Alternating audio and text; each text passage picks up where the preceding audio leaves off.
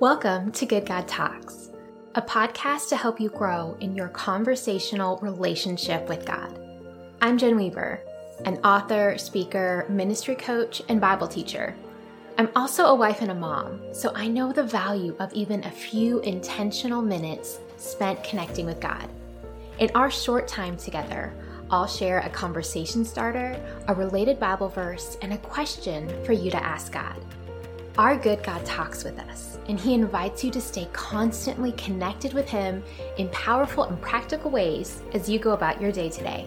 So let's get started. Hey friends, it's Jen, and I have an interesting thought to share with you today. God didn't have to make food enjoyable to eat. Food could have been created as nutritious but tasteless. Or it could have tasted good, but we were made without taste buds, so we wouldn't have known. Or it even could be that food would become monotonous because everything, no matter what food, plant, animal you consumed, actually tasted like chicken. Today's episode isn't really about food, but it's about how we can take food, something that many of us already enjoy, and use it as a shared experience with God, just for the fun of it. If you think about food that you enjoy, that enjoyment comes in large part because God made foods to vary in flavor and texture and scent and even how they taste or the form they come in at different temperatures. And He gave us thousands of taste buds to use to enjoy them. So think for a minute about some of your favorite foods. Your tongue likes those foods because God crafted you that way. I did a 23andMe a few years ago, and I found out that our DNA actually indicates a whole bunch of things, including if we're more likely to like bitter foods or salty or sweet, and even if we're more likely to like or dislike cilantro. Now, why cilantro is a delineating factor, I couldn't tell you. But it seems to be a very controversial topic and something that even connects back to our DNA, which is fascinating.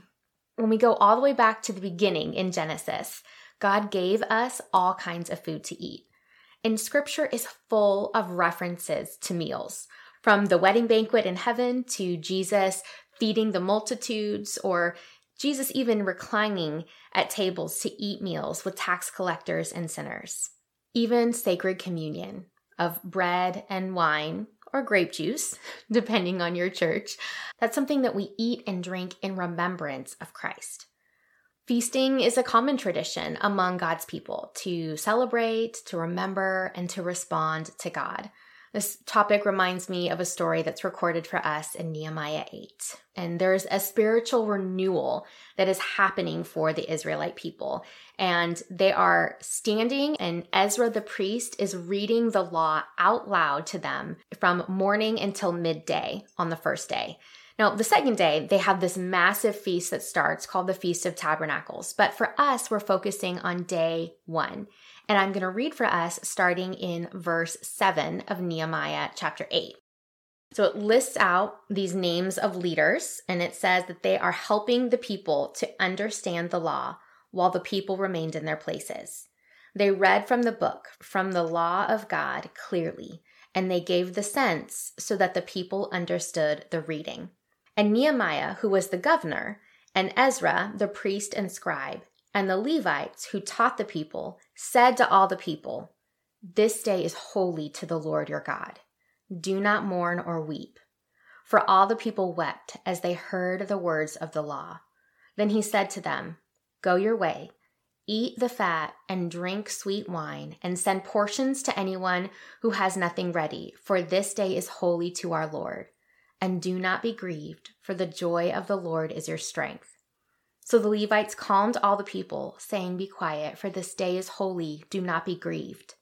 And all the people went their way to eat and drink, and to send portions, and to make great rejoicing, because they had understood the words that were declared to them. Part of how the people honored this holy day before the Lord was in eating and drinking. Food is often part of our traditions. in how we celebrate and commemorate time together with loved ones. I wonder what application this could have for us today. In Revelation 3:20, there's a message to the church in Laodicea, and it's the words of Jesus being shared. And he says, "Behold, I stand at the door and knock. If anyone hears my voice and opens the door, I will come into him and eat with him, and he with me."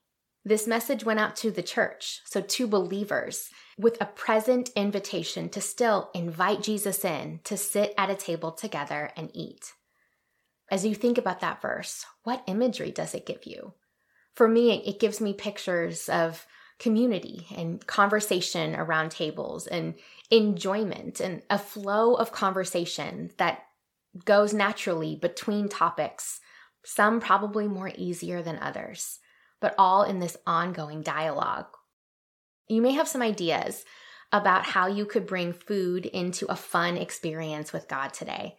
Maybe it's as simple as enjoying a meal as you sit and read the Word, or talking with Him as you enjoy a cup of coffee and letting that enjoyment become part of that conversation. So if you have ideas about this, that's great. But either way, let's ask Him about it and see what invitation He also extends to us. And here's our question. God, what's a way I can enjoy food with you today? Have a good talk.